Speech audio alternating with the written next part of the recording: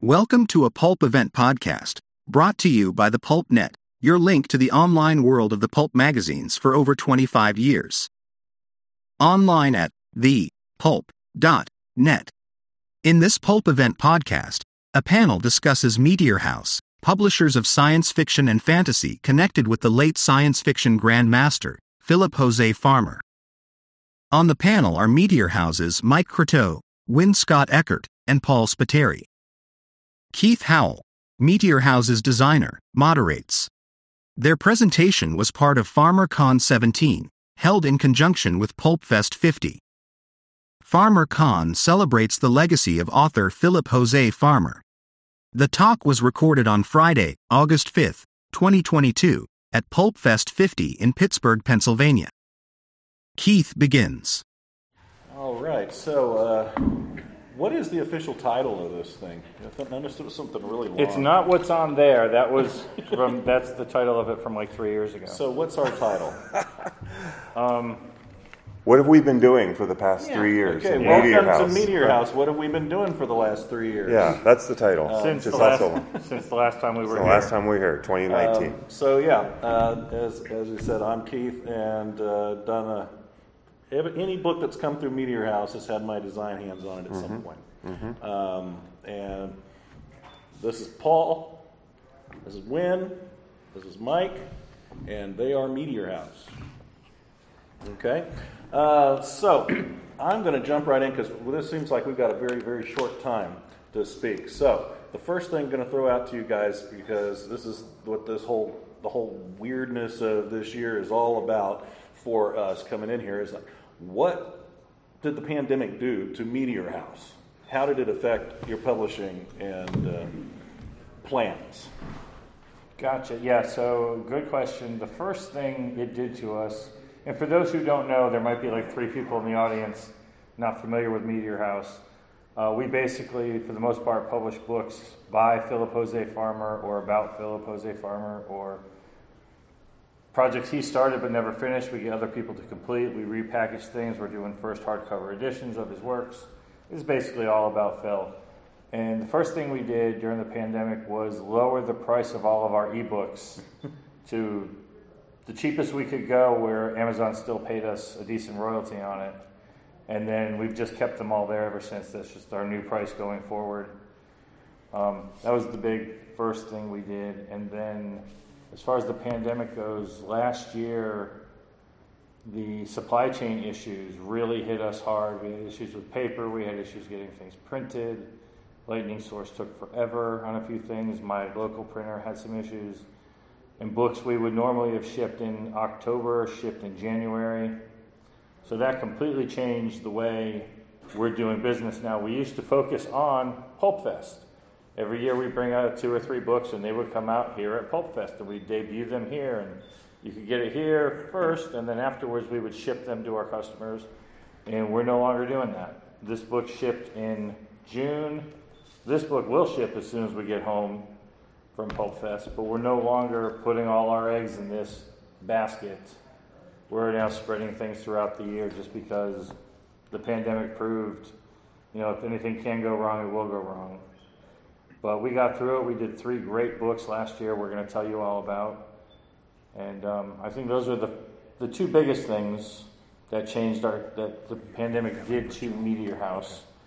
I would also maybe piggyback it just a little bit on there when you're talking about it's all farmer related, but I would say the Meteor House has grown to the point where now it's an expansion of Farmer's works. Now, I mean, it's not just Farmer; it's now expanding the universe of Farmer. So if you like what Farmer does, I think Meteor House is giving you more and more and more, rather than just bringing back the golden oldies. Yeah.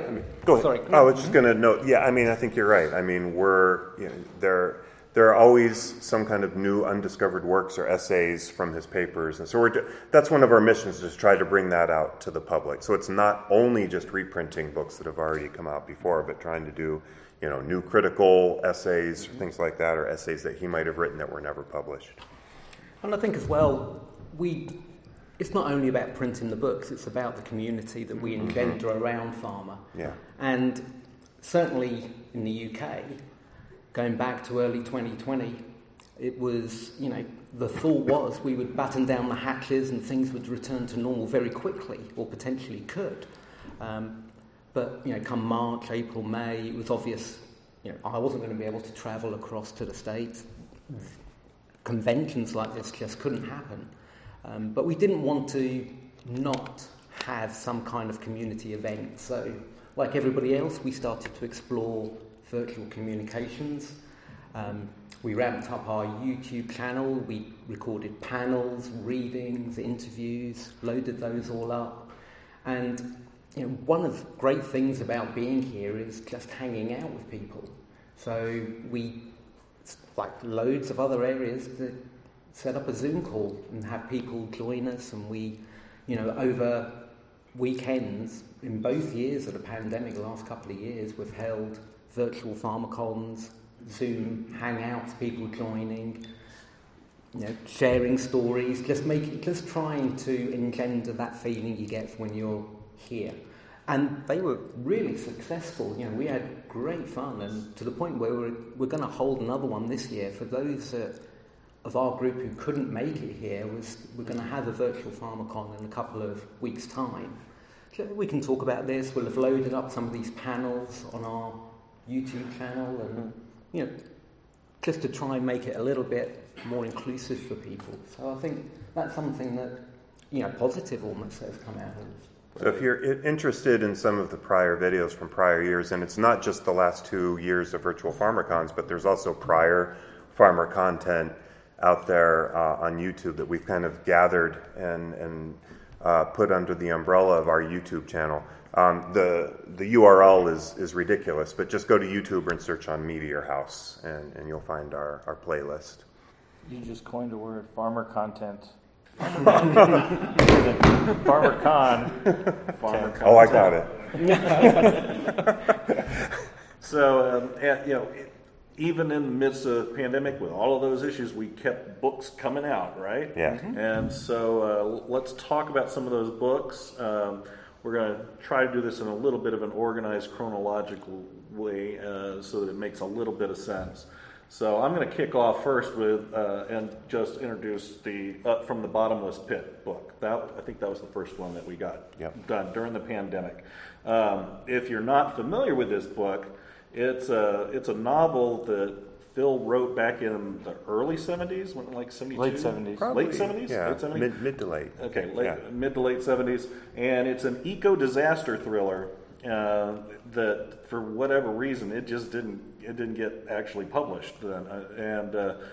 Was it Subterranean that did it the first time?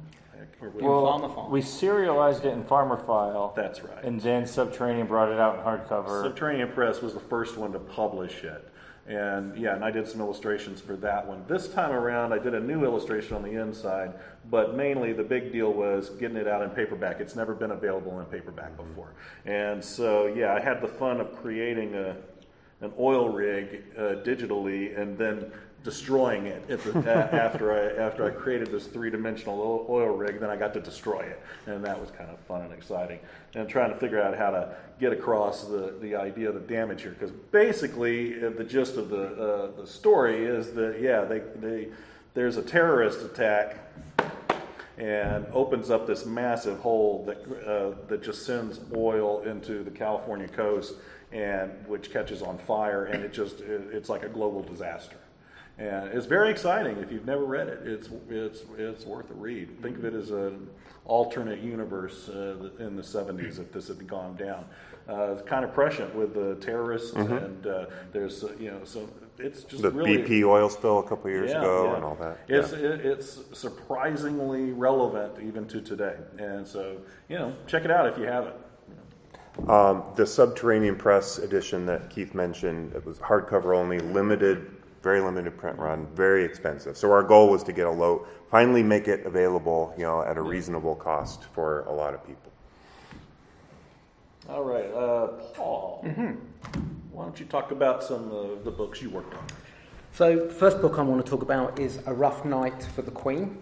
It's a biography that Phil wrote in 1953 on Richard Francis Burton, the Victorian explorer.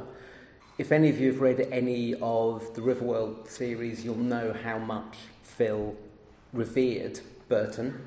And throughout the Riverworld series, you get little snippets of Burton's life. But on top of that, in 1953, Phil wrote an extended article that he thought would print in a magazine on Burton. Magazine didn't take it, so it got put aside. I think later Phil did consider expanding it into a full biography, but by then Fawn Brodie had produced her biography of Burton, and I think Phil thought, there's no point now. Redundant. Yeah. So it just sat there. A fan, Craig Kimber, bought the manuscript. Years later, about 2004-05, I was working on an anthology for Phil or a collection of his work, Pearls from Peoria. I think Mike, you pointed us in this direction of this manuscript. We approached Craig, got a copy of the manuscript, included it in Pearls. But it always felt that it deserved more than, a section in a book. So, given the opportunity, we produced a standalone version. It's short. It's not a big book, but it's very cleverly done. Phil picks up on all the major incidents in Burton's life, and it really is a rip-roaring read, and stepping through Burton's life. And I do see this as almost a stepping stone. You've read Riverworld, or you knew about Burton in passing, you want to know a bit more. This is the perfect next step before you go on to the more academic biographies, because that's not what this is. Great artwork from Charles Berlin. I don't know how much you can see from there, but if you can't, please come by the table and have a closer look. Articles there from Mick Walton, who's a Burton academic, Mark Hodder, who's written fictional Burton novels. I even penned a couple of words there myself. So it's, a great read. I think I'm right in saying it's Farmer's only true biography that he ever did. He's written biographical articles, but truly, Mike. Tarzan Alive? Yeah, but that's... Okay, I'll stop there. Thank you. I know when I'm beat. Well, you can point out it's also in a paperback. Yes. It's not. We also have it in paperback. Yes. So a lot of the things that we do with our limited edition hardcovers is as we stitch in. Did I pass it? There it is.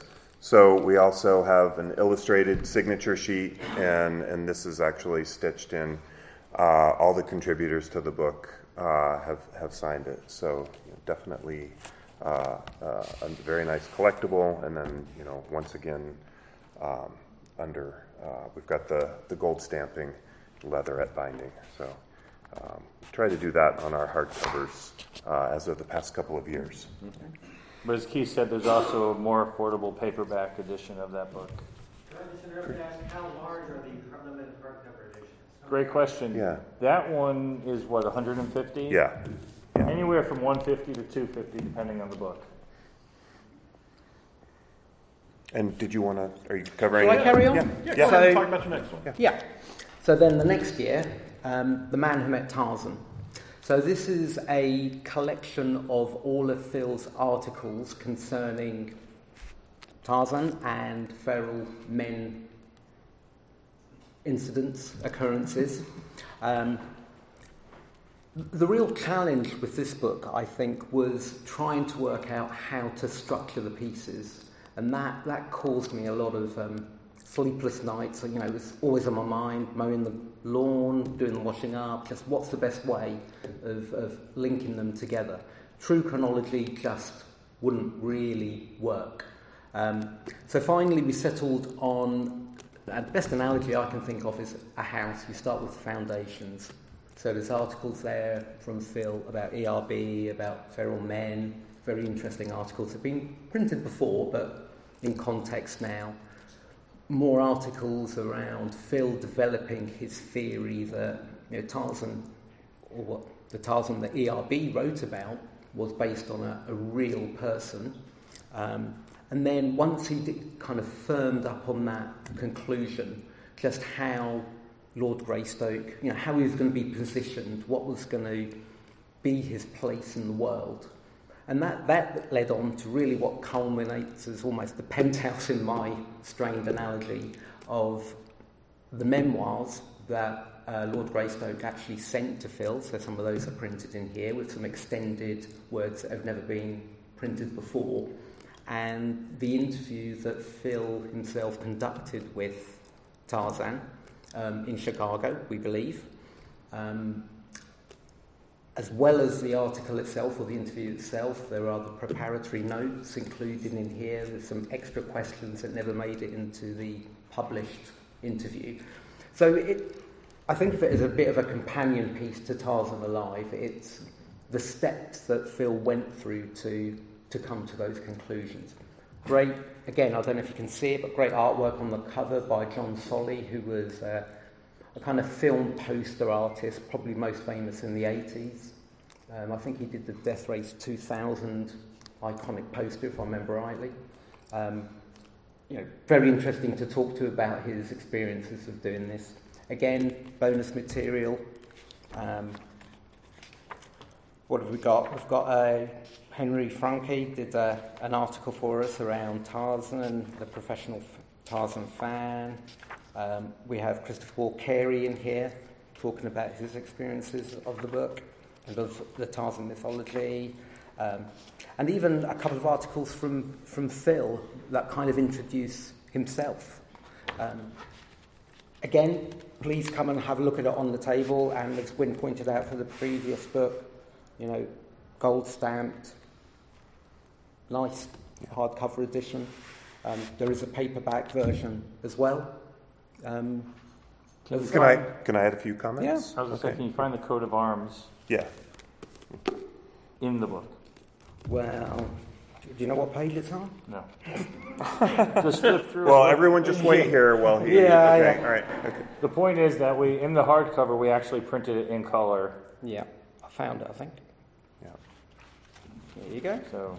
So for those in the audience who may not be aware, so Phil came up with Lord Greystoke's coat of arms. He described it, and then he worked with a fan who you may know from Star Trek fandom, a lady named Jo Trimble, who did the original Star Trek Concordance back in 1975. So she's the one who actually illustrated this coat of arms.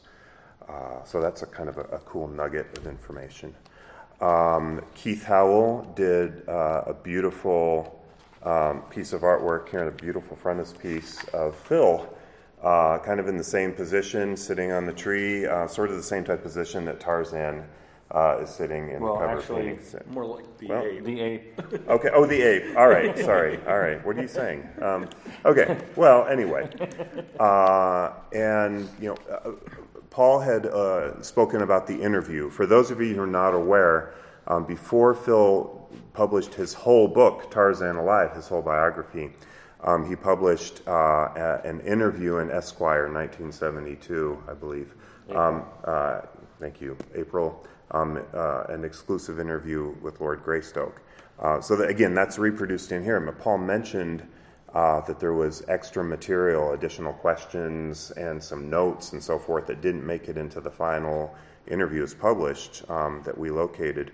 And I just want to say that's one of the things that we do as Meteor House in 2010, coming back from FarmerCon, which was held in Seattle that year, one time only, which we won't go into why, but I got back to Colorado. Mike and his family were driving back across country, arrived at our home in Colorado a day or two later, and then Mike and I took a road trip up to University of Wyoming, which happens to have one of the preserved caches of Phil's papers. So we went up and were able to get library access to Phil's papers, and lo and behold, we find all of this extra material about the interview that did not make it in to the published version. So that's what we do. We go out and research and try to dig up as much of additional material about Phil as possible, and then bring it to the public. So that was kind of a fun treasure hunt. That was a good day. Yeah, so again, if anybody in here is not familiar with Meteor House, that is kind of part of the unique aspect of what Meteor House does. It's not just the entertainment factor. It's a historical repository as well. It's, you're archiving this stuff for history as well. Yep. All right, why don't we talk then about what happened the next round of publishing? Sure. So now I think we're in 2021. Yeah. And unfortunately, once again, we didn't make it here to Pulp Fest, but we did get several books out. Man Who Met Tarzan came out, and then several other books. Now, I spoke, I bet a lot of you were here last night, so I don't want to repeat too much in terms of what we discussed regarding the Monster on Hold. But the Monster on Hold, the collaboration of the Secrets of the Nine series that I was able to do with Phil, posthumous collaboration written from his chapters, so his prose as well as an outline and extensive notes that we found in his papers. And so that came out that year, as well as another novella that we commissioned also in the Nine universe, It's Always Darkest, and Frank Schildener spoke at length about that last night. So really, I want to talk a little bit more about some of the extras as opposed to the Nine mythology itself, because again, I think a lot of you were here last night. So I'm just going to kind of fanboy a little bit on this. Mark Wheatley, who many of you may be familiar with as an illustrator, did the cover for a limited edition hardcover, and he did a fabulous wraparound with sort of the Lovecraftian entity here on the front, and then Doc Caliban and Doc Caliban's aides are headshots of them, and they're down in the caves, going down into the deep Lovecraftian caves in New England. So we're very grateful to Mark for his efforts. We had such a wonderful response to Doug Klauba's cover painting for the trade soft cover of Doc Caliban. We had such an amazing response to that when we posted it online that we made the decision to include that cover painting on the inside of the limited edition hardcover as well. So if you don't buy the soft cover and you're like, well, I wanted Doug's painting too, you get both. But you get more. Yeah, and wait, there's more. We try to really knock it out of the park with our signature sheet. So Doug Klauba did this amazing wraparound page signature sheet for the contributors to sign. Myself, Doug Klauba signed it, Mark Wheatley signed it, and then Chuck Welch, who many of you may know from the Doc Savage Flea Run and from Doc Savage fandom, and his website, Doc Savage Organized, I think. And Chuck is a big Doc Savage fan as well as a big Farmer fan, so he was the perfect person to write the introduction. If you're familiar, if you've read the book, down in the caves there are 9 symbols of the nine immortals, and each of these symbols is duplicated here going around the edge. So a really beautiful illustration by Doug. Doug also did a great headshot of Doc Caliban for us.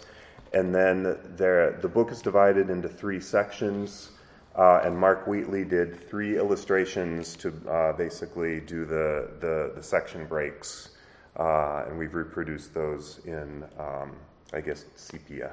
So in color in the hardcover, but in black and white. Oh, and black and white in the in the paperback.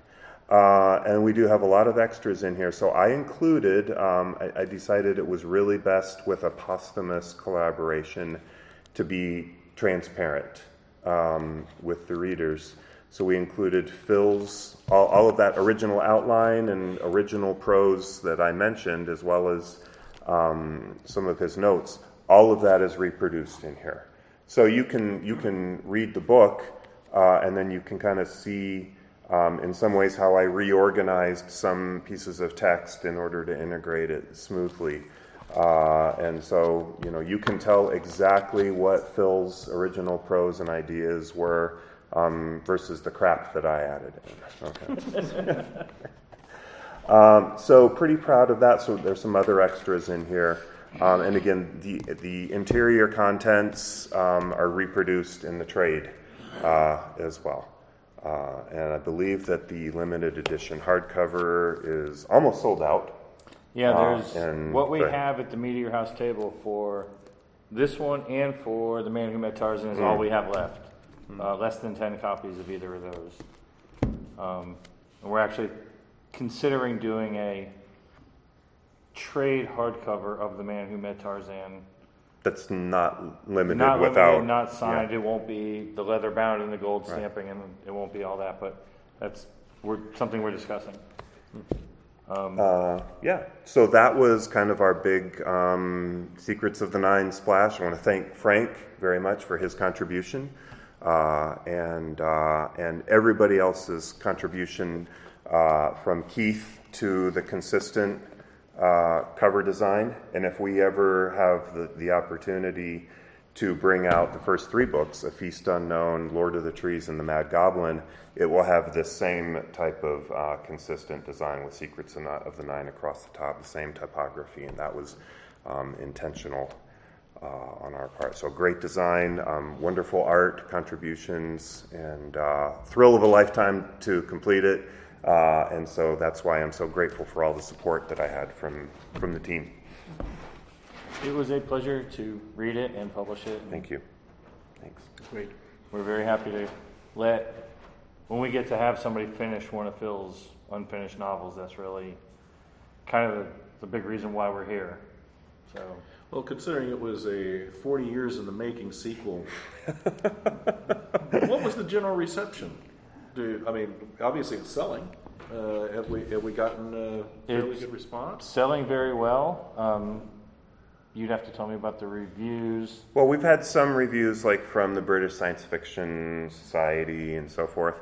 I think that once we get the ebook out on Amazon, that will drive some more Amazon reviews, or I hope.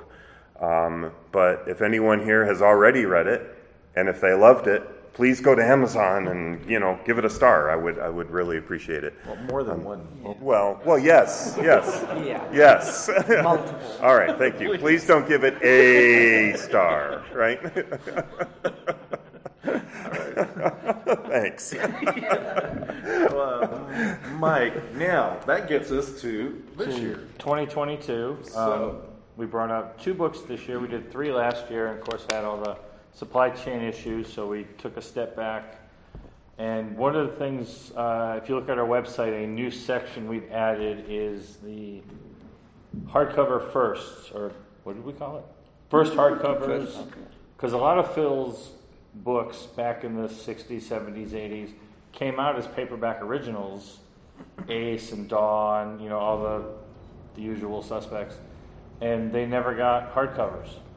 And so if we're able to get new cover art and get some new contributions, maybe a new introduction, maybe we find something in the files, some bonus material, we're going to bring you a new deluxe hardcover.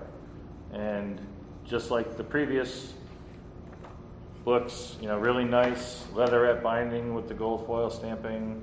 This has a new introduction by Danny Adams. So it's who is Phil's nephew? Phil's grandnephew, who completed 2 of Phil's unfinished manuscripts. He completed The City Beyond Play, which PS Publishing brought out in 2007, I think.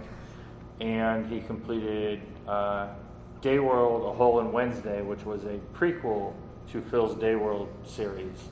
And is a really fun read. Got Danny and the cover artist Charles Berlin, who did the Rough Night for the Queen cover, to give us the cover art for this book. I know it's hard to see from back there. I love the back cover with the angry elephant with the angry red eyes. Yes, sir? Is this still got This Yes. is Stone God Awakens. Did I not say that? I never heard of it. Yeah, I probably did not say it then. So Stone God Awakens. The Stone God Awakens. This is one of Phil's rare standalone novels that, again, only came out in paperback. Was reprinted several times by a few different publishers, British editions, foreign editions, but never came out in hardcover. And that's something, to keep Phil's name out there, to honor him. We're hoping to bring out hardcovers eventually of all of his books that never got the hardcover treatment. And for those who haven't read this book or much Phil, Phil, one of his greatest attributes was his imagination and just his ability to, let's look not 10 years in the future or 100 years or 1,000 or a mere million years in the future. What is this one, like 20 billion years in the future. Okay, what does Earth look like? Well, the sentient creatures there are cats, raccoons, elephants, bats. There aren't any humans around. Well, our main character, our protagonist, is a scientist who, I think it was in the 80s, is working on being able to we'll call stone objects, turn them to stone and then later unstone them, which is something he does in the Day World series too. And this guy accidentally gets stoned and they never figure out how to unstone him. So he is hard as a rock, impervious for 20 billion years until one day he gets struck by lightning and gets reanimated. And he wakes up in this crazy future that only Phil Farmer could have imagined. And my favorite part of the future, and the reason there's so much of a tree on the cover, and again, please come by the table and see these up close, is there's a giant tree that basically covers from the Atlantic Ocean to the Mississippi River, from the Gulf all the way up into Canada. It's one giant tree, one living organism, and it's pissed off that this guy woke up. So, one of Phil's fun novels. I love when he really stretches his imagination like that. And hardcover limited, only 150 copies, and a trade paperback as well. Like I said, one of his fun books. And then I wish I had brought the paperback as a prop, but a lot of you have probably seen the DAW edition of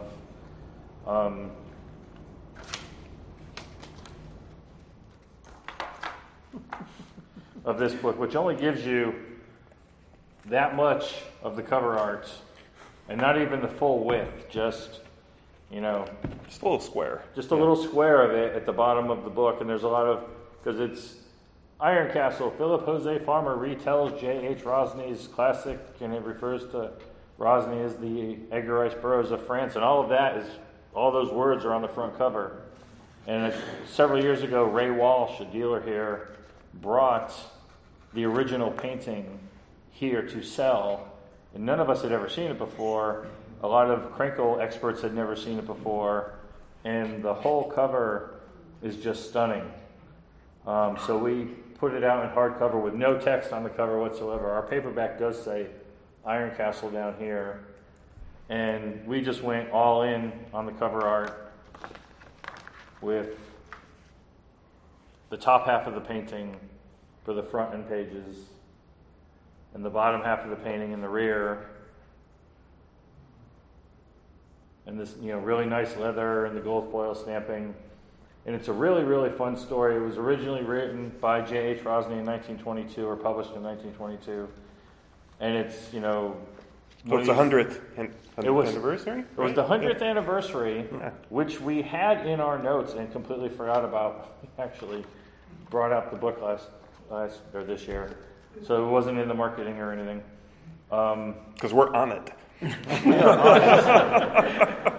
That's the thing, doing this all remotely, and we all have full-time jobs, and this isn't a full business for any of us. But Phil, we always thought Phil translated the story from the French, but apparently Donald Wollheim gave him a French translation and said, punch this up, add to it if you want to. Which and he did. Phil added a whole bunch to it, as he's, not surprising. So we have that in here, and luckily, Wynn and Chris Carey had written a sequel to this called Iron and Bronze about, was it 2007, 2005? 7 or 8, I think. Okay, yeah. When they published it. And so we included that sequel in the book. Gives you a bit more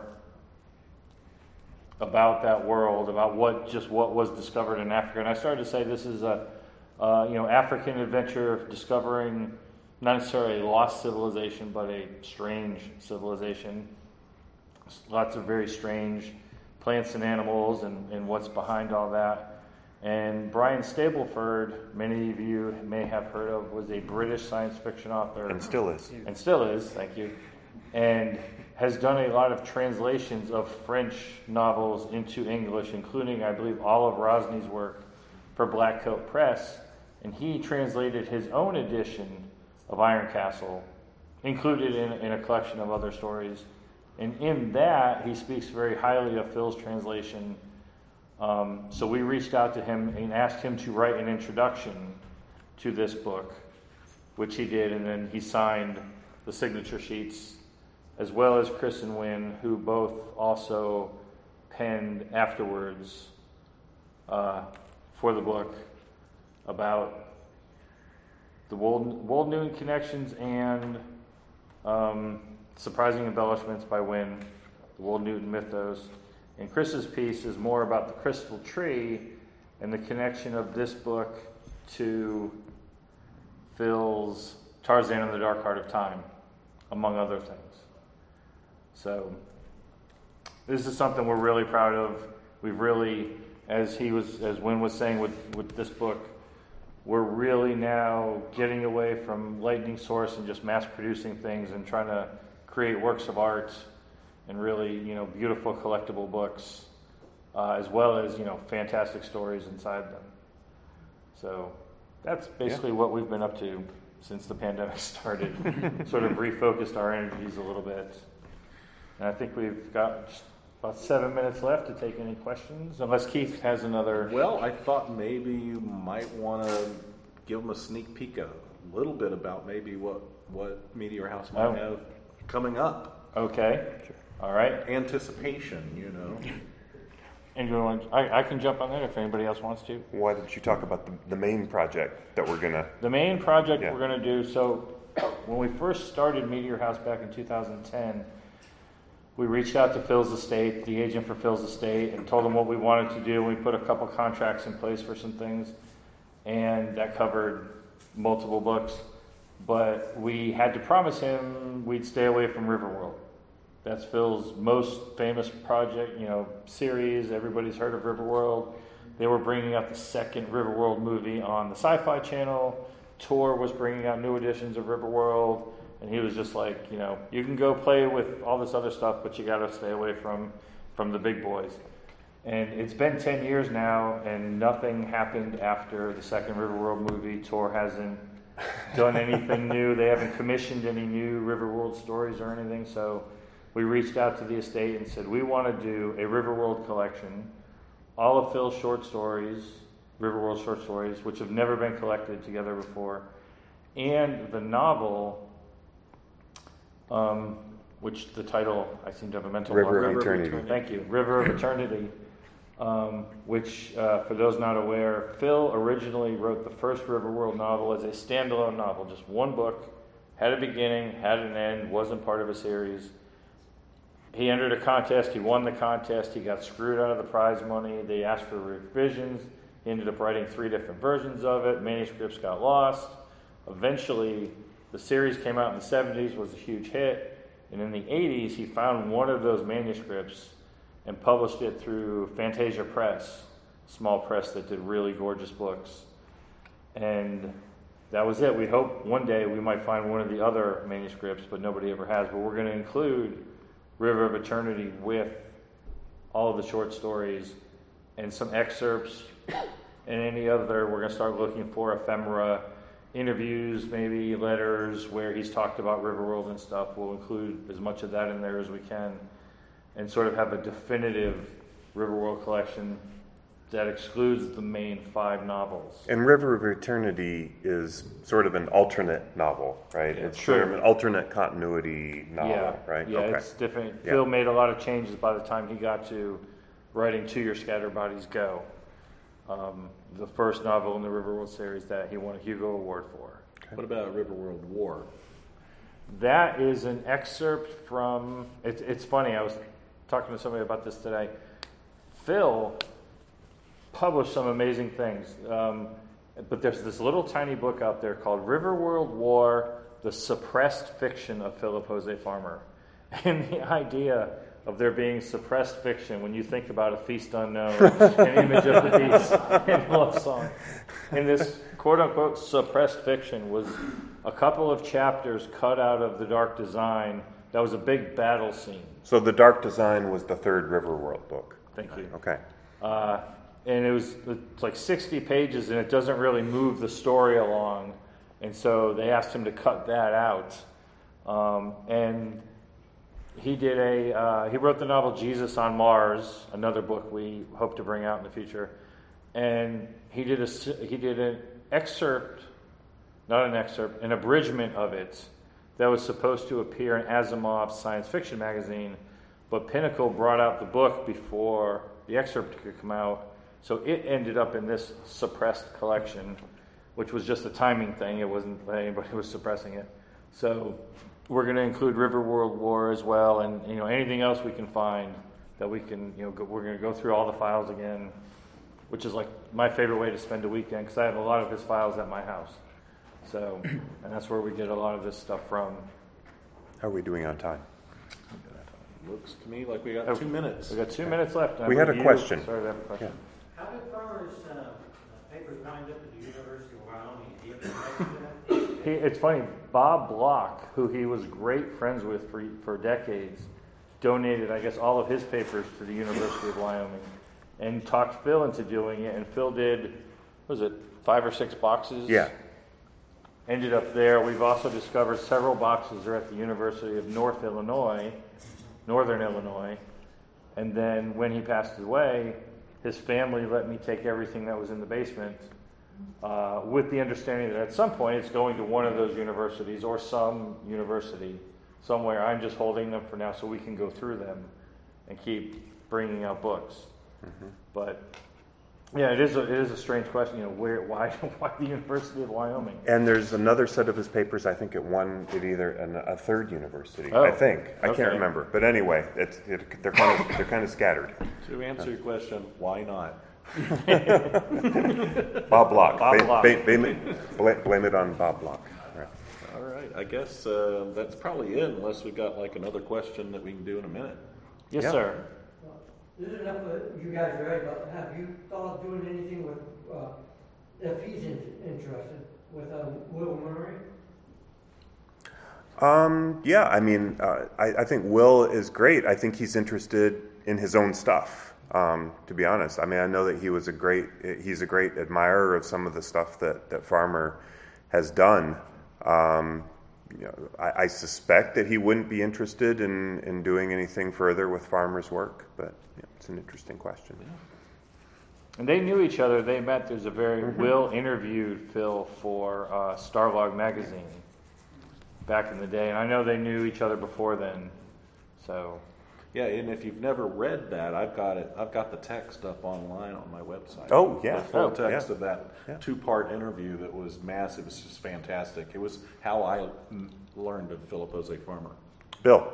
Just a quick comment, Michael had said you're trying to produce works of art. You've succeeded. Oh, thank you. Thanks. Oh, You guys have really done the same thing the Robert E. Howard Foundation Press has done. You've paid truly the greatest honor you can for the legacy and for the fans to preserve the work. So Thank you. well done. Thank you. thanks. thank you very much. Your check That's a is good in the way to mail. end it.